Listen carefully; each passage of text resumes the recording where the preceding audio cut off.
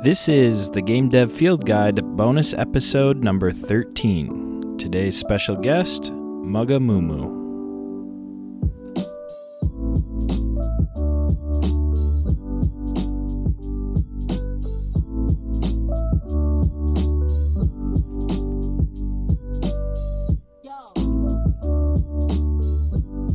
This episode is sponsored by the Game Dev Field Guide patrons.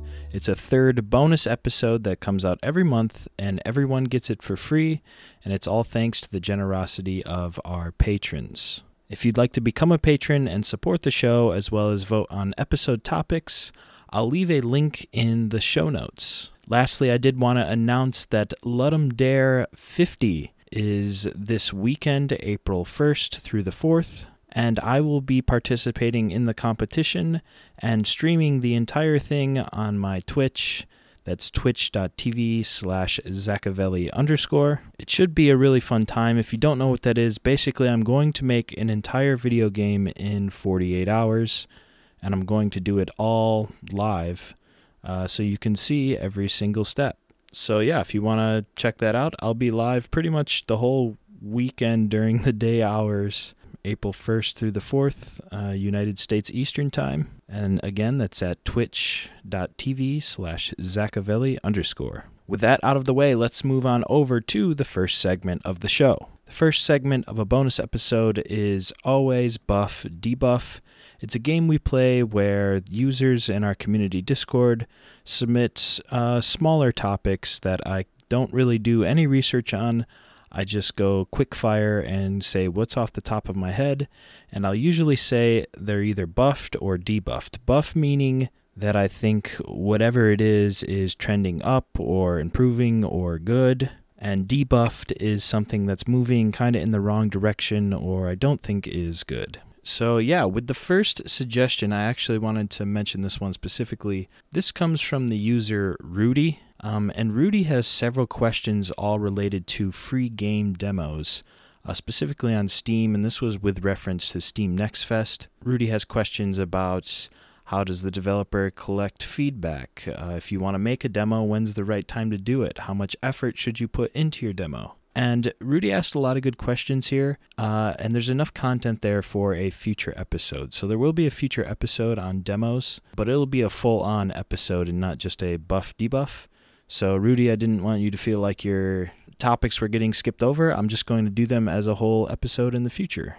With that, let's move on to the first topic. The first one says, efficacy of mixed genre games like Inscryption. It also says Inscryption is a top-down 2D FPS card game. I've never played Inscryption, and that's quite the description of Inscryption. It's a top-down 2D FPS. How do you do a... They must just mean like a twin-stick shooter and not an FPS, because I don't see how you can do a first-person top-down 2D. That's two different perspectives. All right, one second. I gotta Google some gameplay of Inscryption. Is this gonna blow my mind, or... Okay, I've just come back from watching some gameplay. It did blow my mind. It really is how you described it. But to make it more clear, it has card game elements. It's like you're playing a card game from a first-person perspective. But there was a segment, I was watching the gameplay, where the player got up from the table and started moving around the room, and it had like a creepy vibe. It was really cool, really interesting idea. So yeah, but to answer your actual question, the efficacy of mixed genre games, I think this is something that is definitely buffed. It's something, whenever I'm trying to think of a game idea for a game jam, for instance, my mind always goes to what game genres will complement the theme, and can I combine any to make something interesting? Now, I do think there's something to be said for genres that complement each other. For instance, my game Bounce Shot is a FPS and puzzle game. I think those two genres really complement each other. They can kind of overlap nicely. I would not have picked, as kind of a counterpoint though, I would not have picked a 2D card game mixed with an FPS or like adventure game perspective. I would not have picked that, and yet this Inscryption game has done it, and I think just based on the, 10 minutes of gameplay I watched, seems to have done it pretty interestingly.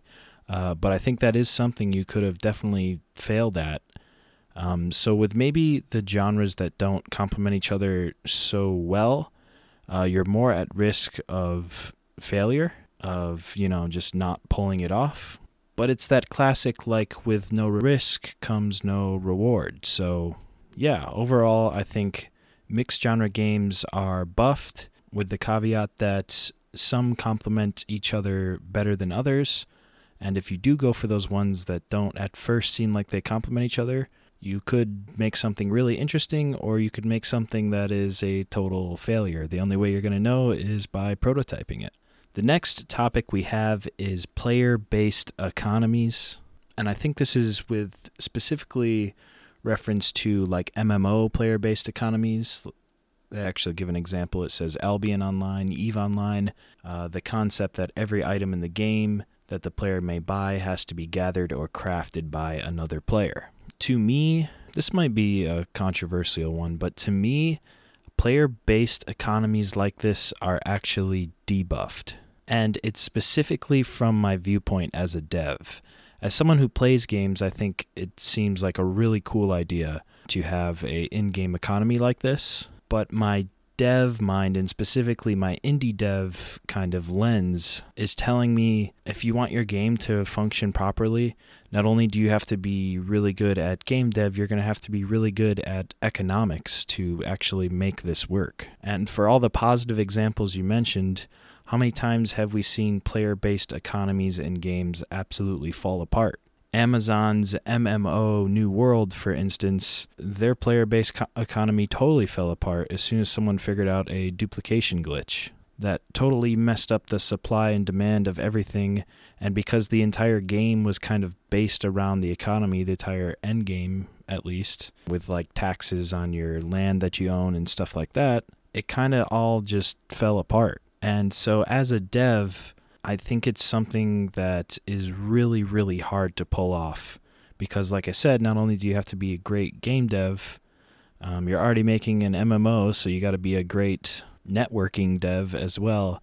And on top of all that, all the content you have to make for an MMO, everything else, you have to be a great economist. Now, of course, that just comes from me as an indie dev. I usually work alone or in really small teams. At a big AAA studio, fine, you might literally hire an actual economist to help you.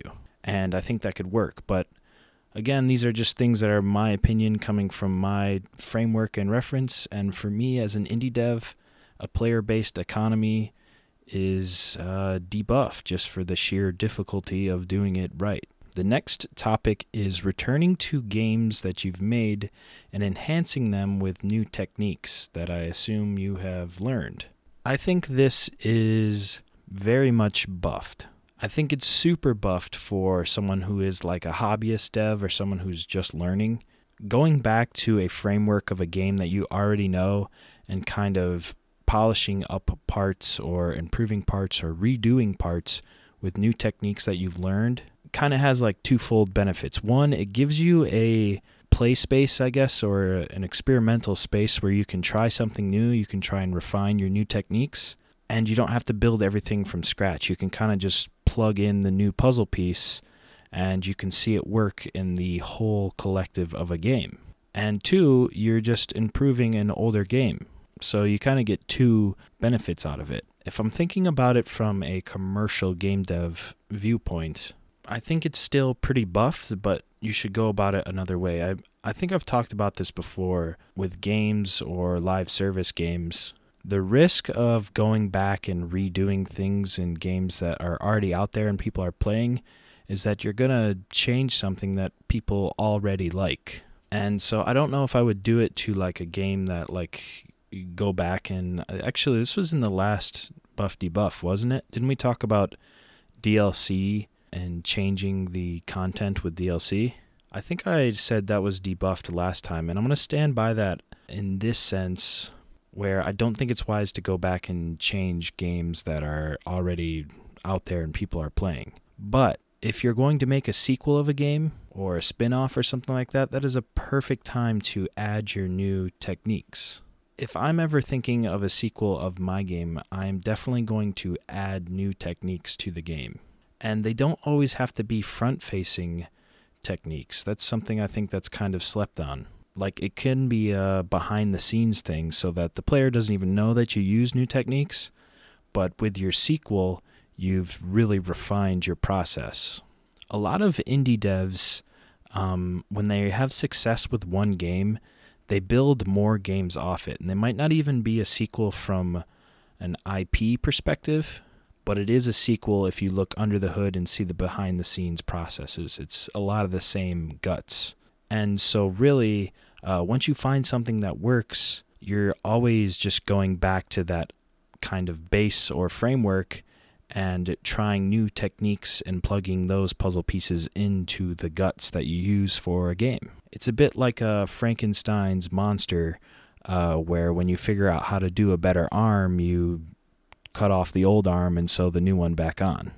Sorry to get a little morbid with that example, but I don't know, I think that makes it pretty clear. So yeah, returning to games with new techniques or returning to the behind-the-scenes frameworks with new techniques, I think is definitely buffed. And the last one we have today is individual game devs teaming up for a larger project. I'm going to say that this is slightly buffed, and I'll explain why I put the emphasis on slightly. Teaming up with people is really great.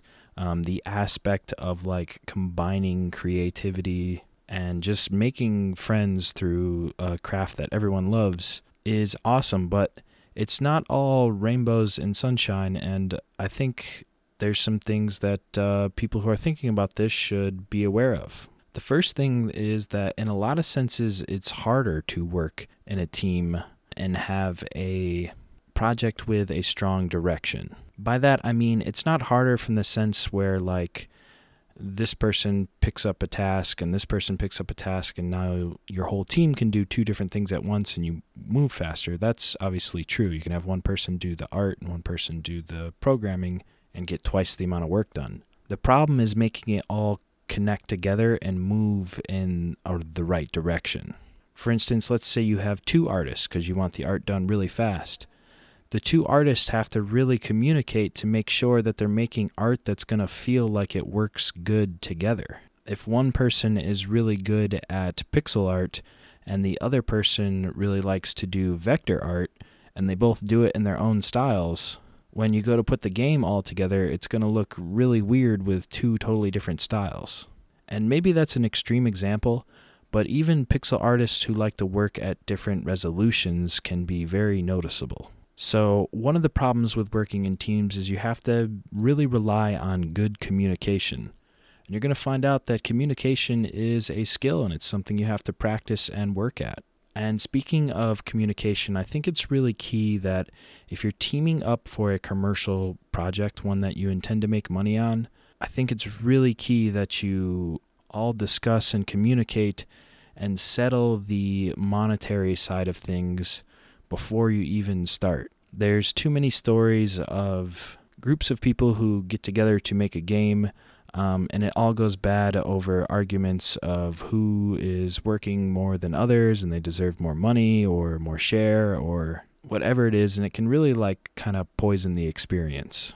But with good communication, if everyone's upfront about their expectations through both the effort that they're going to put in and the money or share that they get by the end of it, I think everyone can remain happy throughout the project, but it does take a lot of upfront communication. So those are two things that I think kind of bring it down from being super buffed, but if it wasn't for those two things, it's super fun to work with other people, and in like low stakes situations like game jams, for instance, it's not that big a deal. The communication thing still needs to happen, but it's not like you're going to be drawing up contracts or anything like that.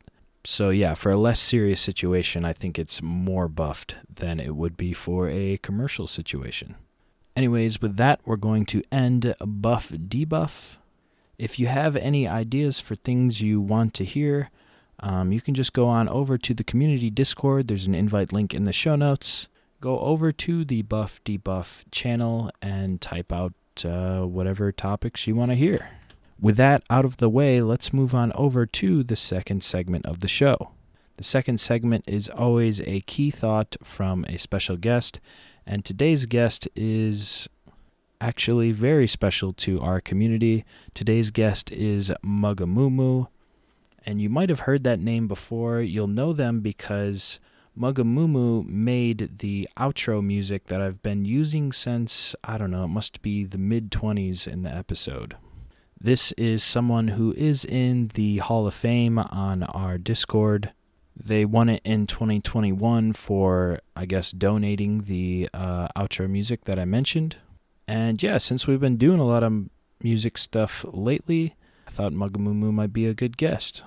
And let me tell you, Mugamumu did not disappoint. In his speech today, he's going to just do a general overview on sound for video games, but it includes lots of live examples, everything from making dinosaur noises to making entire soundtracks for your game. This guest segment is a long one, but trust me, it is absolutely worth it. Mugamumu went above and beyond and put in a ton of effort into this. This is definitely one worth listening to. So, without further ado, ladies and gentlemen, please welcome Mugamumu.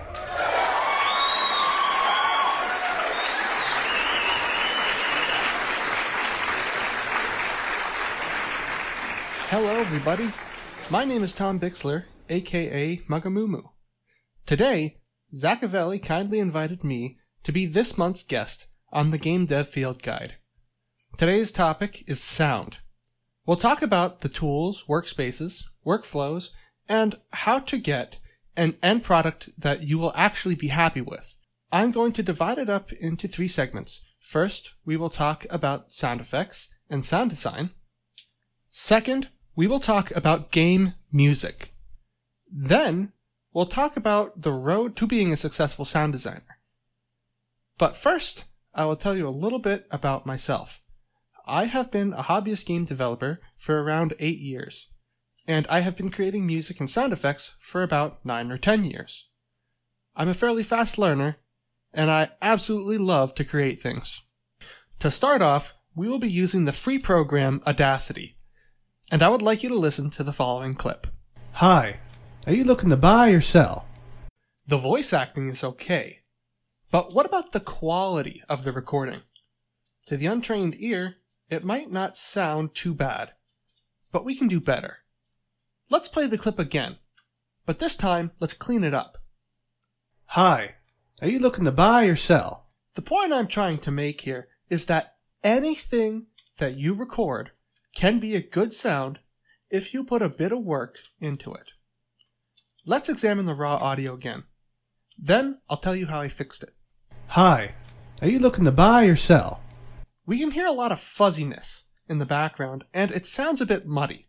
Let's jump into Audacity. In Audacity's effect menu, there is an effect called noise removal. Let's give it a listen with just this one effect applied. Hi, are you looking to buy or sell? Sounds better, but still sounds muddy. Muddiness in a vocal clip is caused by the microphone picking up too much bass. So let's go back into the effects, and I'll just drop the bass a couple levels. Now let's give it a listen again. Hi, are you looking to buy or sell? Great! Now we have a crisp and clean vocal clip. Keep in mind that not every instance of a muddy sound is from bass, but in this case it was, and the more you make these sound effects, the more you will be able to easily identify and deal with the problems. So we know how to make audio clean, but what about those extravagant and vibrant sounds we hear in games that can only be referred to as ear candy? Let's make a sound effect from scratch. I feel like dinosaurs are a good theme, so let's make the sound of a raptor about to pounce. Let's open Audacity, and my sister was kind enough to supply us with her voice. Doesn't sound like a dinosaur just yet. So, we just add a bit more of those nifty effects and call it a day, right? No. Most, if not all sound effects, have not only audio effects, but layer after layer of recordings, all playing simultaneously to give us those juicy sounds we all love. Let's record some more sounds. Now let's stack these three sounds together. Move them around a little bit and see what we can come up with. I would say this sounds pretty cool. So it sounds okay, but if you can't already tell, it's missing depth. Back in Audacity, we will duplicate some of our tracks and lower their pitch like this. That pitch difference will give us some good depth to work with. Let's add those in and see what we can come up with.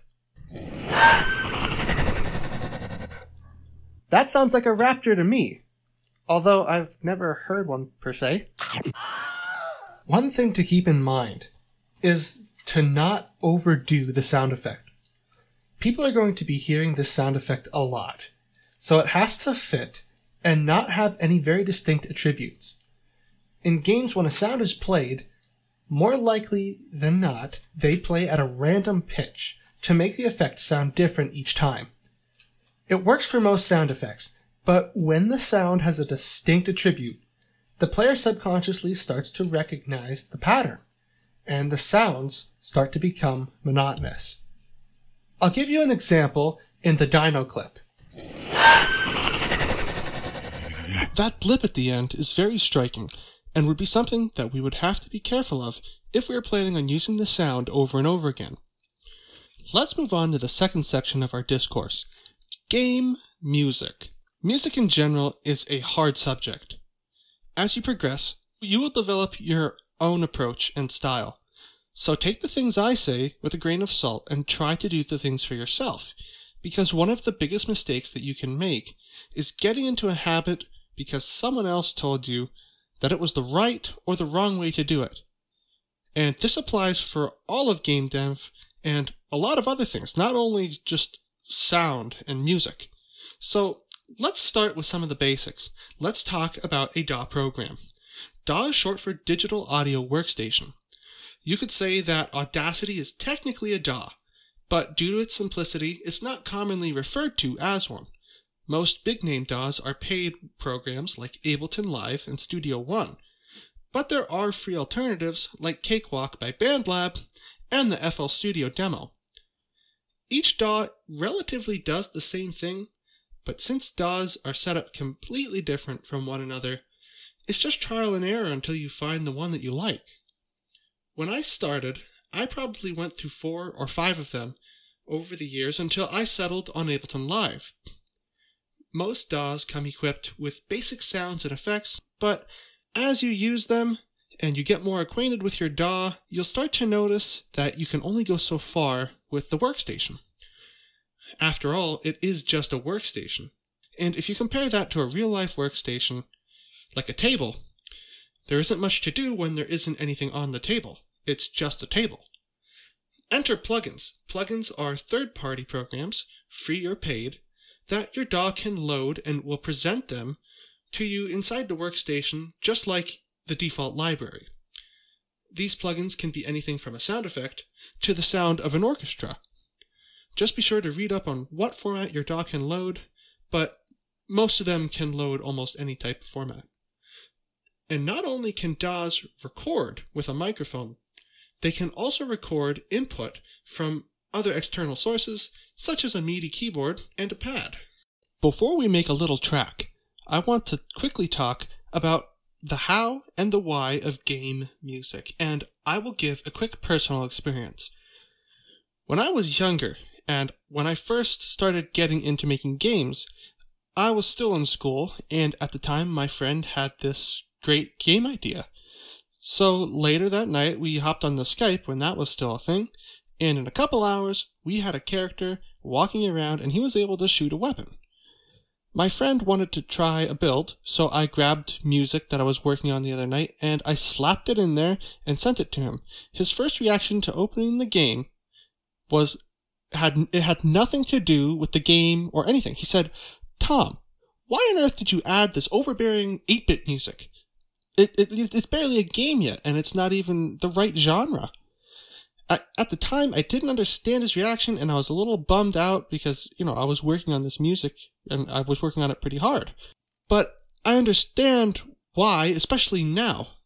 Appropriate placement, genre, and feeling are the key to making whatever game or project you are working on flow. Let's look over some examples. Here I wanted to make the player feel like they are being hunted in a spaceship by an alien.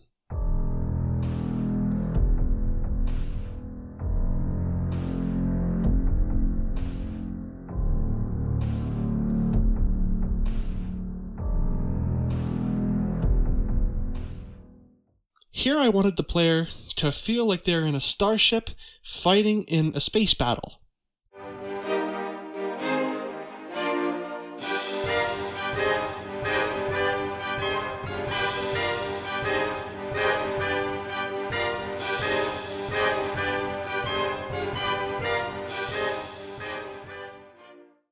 And here is an example from my current project, where, out of lack of better words, I wanted the menu music to be up in the player's face to exclaim, "This is the game."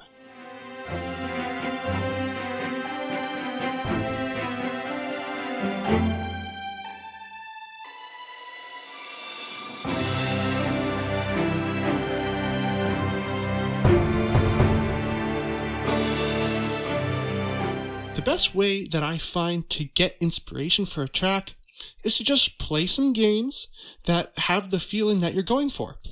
But keep in mind that you are not trying to copy anything, and you're not trying to make your tracks sound like the ones that inspired you. Instead, you're looking for the genre and the feeling. To keep with the theme, let's pretend our game is about dinosaurs. How do you make dinosaur music? Well, let's think about some dinosaur games, like Ark or The Isle. What do they have in common? Other than the fact that they're dinosaur games, their soundtracks are orchestral with loud drums accompanied by deep strings and a vibrant lead like a horn or vocals. Their tempo is slow to portray the slow movement of the huge animals, and in hindsight, they're almost mystical. Let's get to work. Since Ableton Live is my DAW of choice, that is what I will be using. I came up with this cool drum line to start with.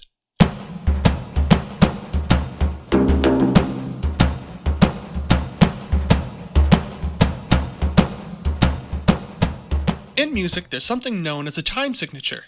It is measured by how many beats are contained in the measure, similar to a ratio. This is very important because different time signatures can portray different feelings. And that is what we're after. For instance, the following drum line is a 6/8.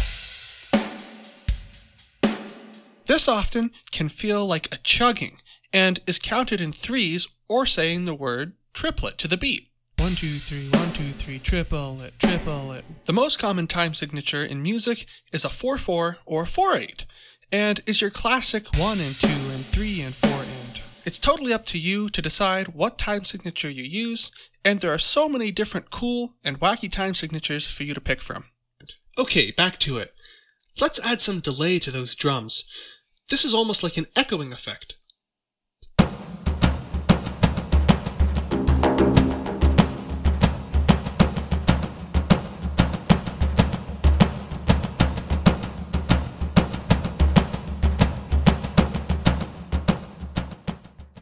That sounds good. Let's move on to our melody.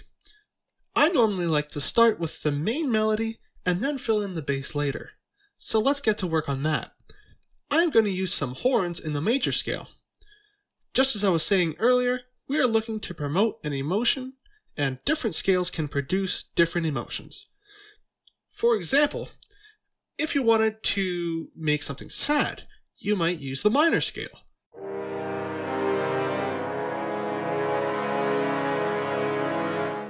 There are many other examples that we could do, but in this case, I want to make the music sound extravagant, so I will mostly be using the major scale.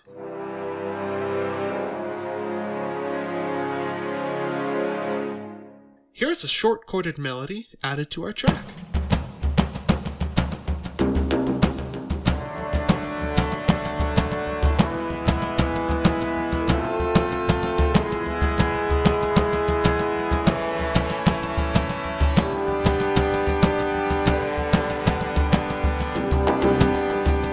something called reverb, which makes the instrument resonate.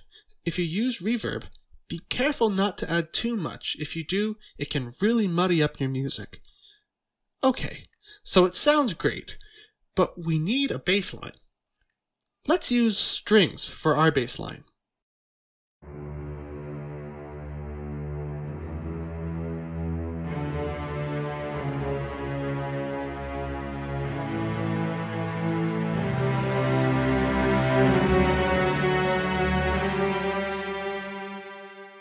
Now let's listen to that all together.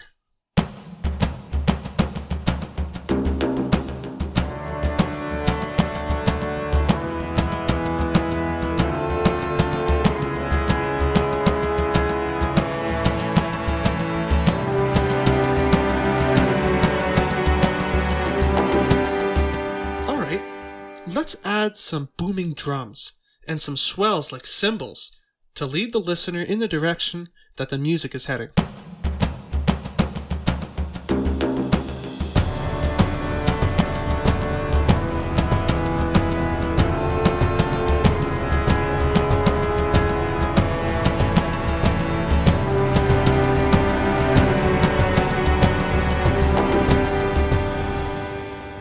Alright, at last we'll do a small amount of mixing.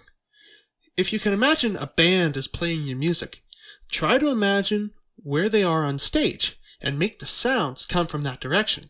You can do this by adjusting which ear the music is coming from, and it makes your music feel so much more lively and coherent when everything isn't fighting for the center stage.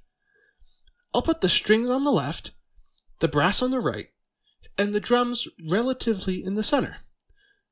See if you can hear a difference.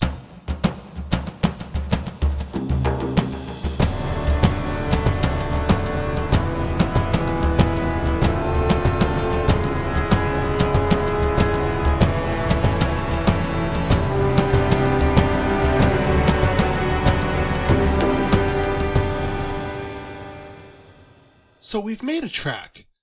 Now let's talk about the practical application. When you are playing a game and the music never stops playing, chances are that the track that you are listening to is a loop. A loop takes the ending of a track and seamlessly sews it together at the beginning, and just replays infinitely or until the game decides it's time for you to listen to different music. Most DAWs have a preset to automatically loop the track, but just because we use that preset doesn't mean it will automatically sound good. When designing a loop, keep the intro in mind so that when you feel it's the right time to loop to the beginning, we can do so seamlessly. Let's take a look at an example from the spaceship battle track I showed earlier. The beginning starts like this.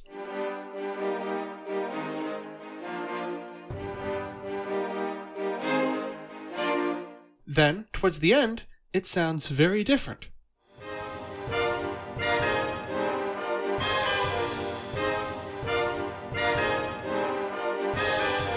So how do we make it a loop? Let's listen to the end. Then we will break it down.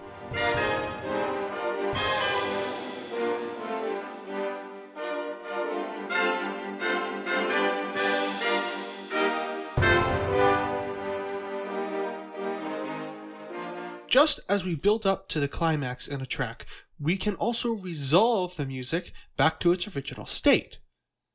Try to start using the sounds and melodies and patterns you were using in your intro before you try to end your loop. You can always use a little bit of flair to cover up the transition to the intro. Let's listen to it again, but this time without the flair.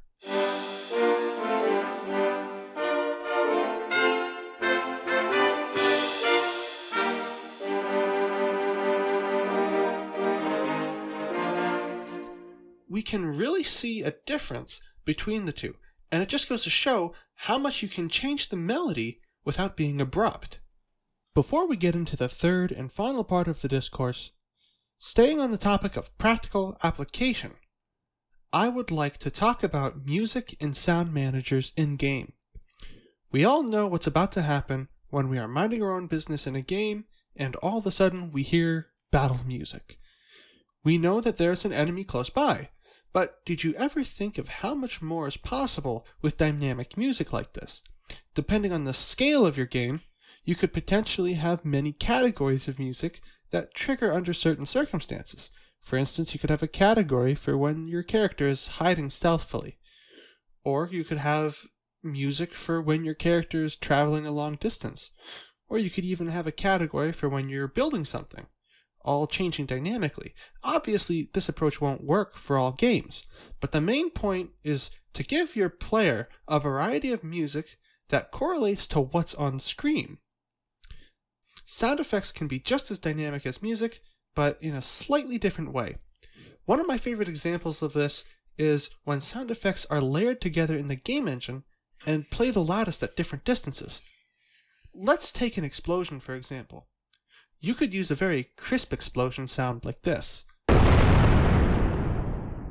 for when it's close to the player, and a very rumbly explosion like this for when the explosion is far away from the player. I did this in my game. Take a listen.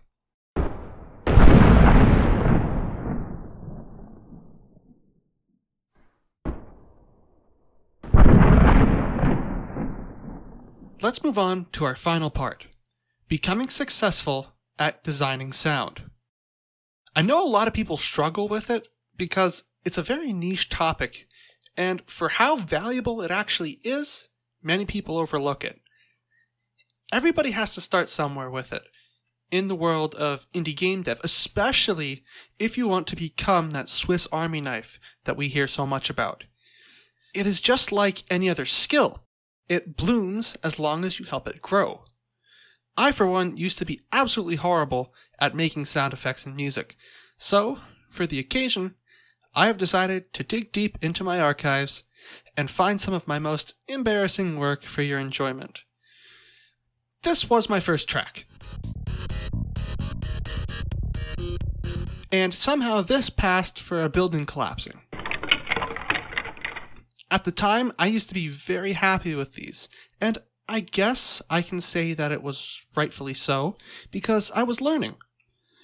I remember showing people and getting the feedback that I really didn't want to hear, so I tried again and again and again, and I gradually got better, but that doesn't mean everything I made was better. I even struggled today when I was making raptor noises, and I was told that I sounded like a dying cat, and then I lost my raptor sound making privileges. I can't tell you how many times I've hit the delete button on tracks that I worked on for hours and got nowhere. It's going to take some practice, but you can definitely get there, and if you keep pursuing game dev, you will. Remember, the internet is a developer's best friend.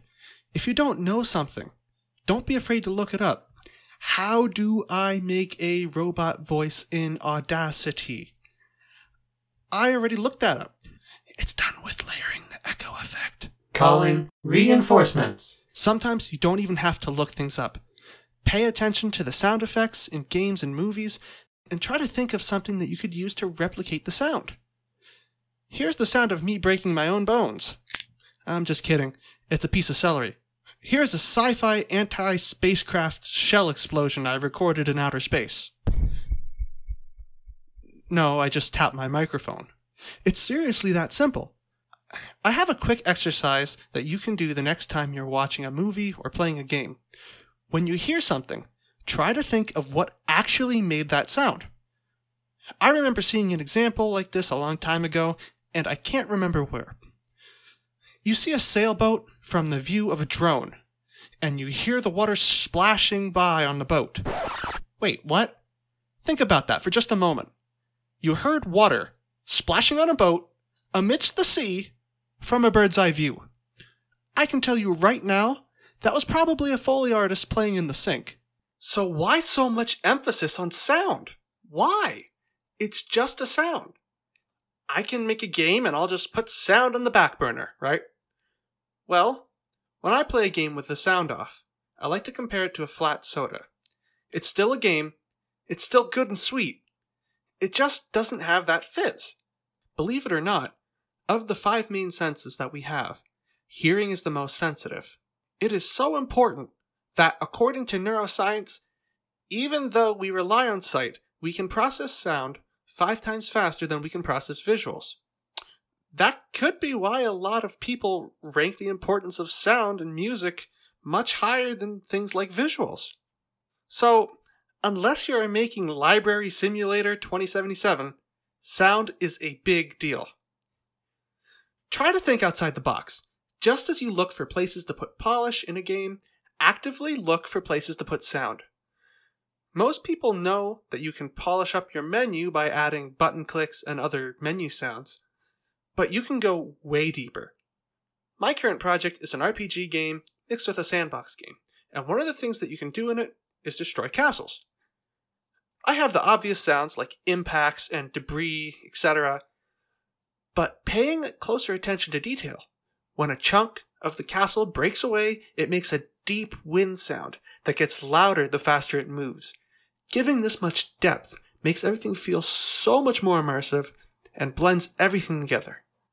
A really good example of looking for places to put sound is in the game Steep.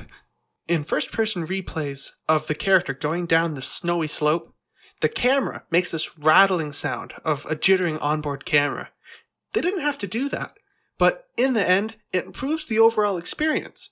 And improving the overall experience is the job of any sound in any game. A quick review. Today we talked about cleaning up an audio clip by removing noise and adjusting levels.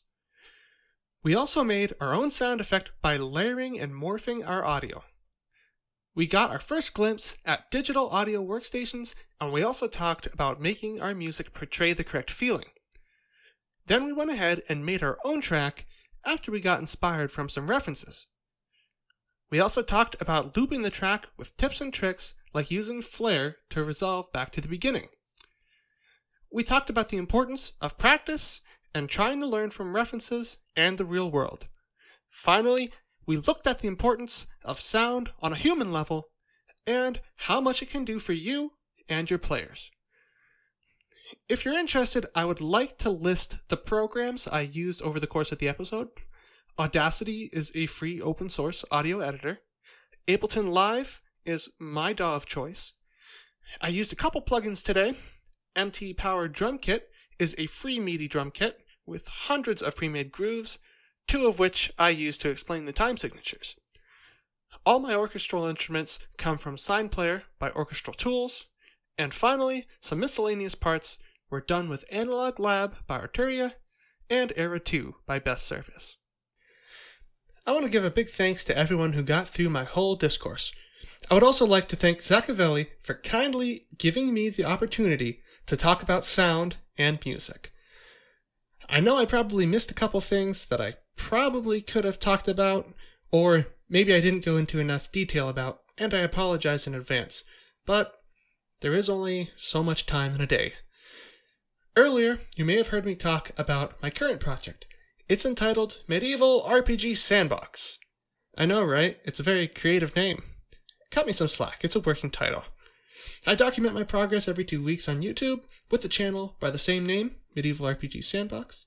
So, if you haven't gotten enough of my nasally voice, you can always catch me over there. I am a member of the GDFG community Discord, so you can always get a hold of me by my handle, Mugamumu. I would really recommend joining the GDFG Discord. If you haven't already, it's a great place to be, and I would recommend it highly. Good luck on your game dev journey, and always remember the importance of sound. And there you have it, a masterfully done segment on sound for video games done by Mugamumu. I had told him when I heard it the first time, and kind of was going back and forth with the guests like I usually do, I told him that's a better sound episode than the actual Game Dev Field Guide sound episode. So yeah, big thanks to Mugamumu for putting all that together. I hope you can tell, and I think it's pretty apparent, just how much work he put into that segment. And like I said, it is masterfully done. I hope you got some good pointers out of that. So I would ask you to repay him for all the work that he's done for our community, putting together this great episode, and go over to his YouTube channel, Medieval RPG Sandbox.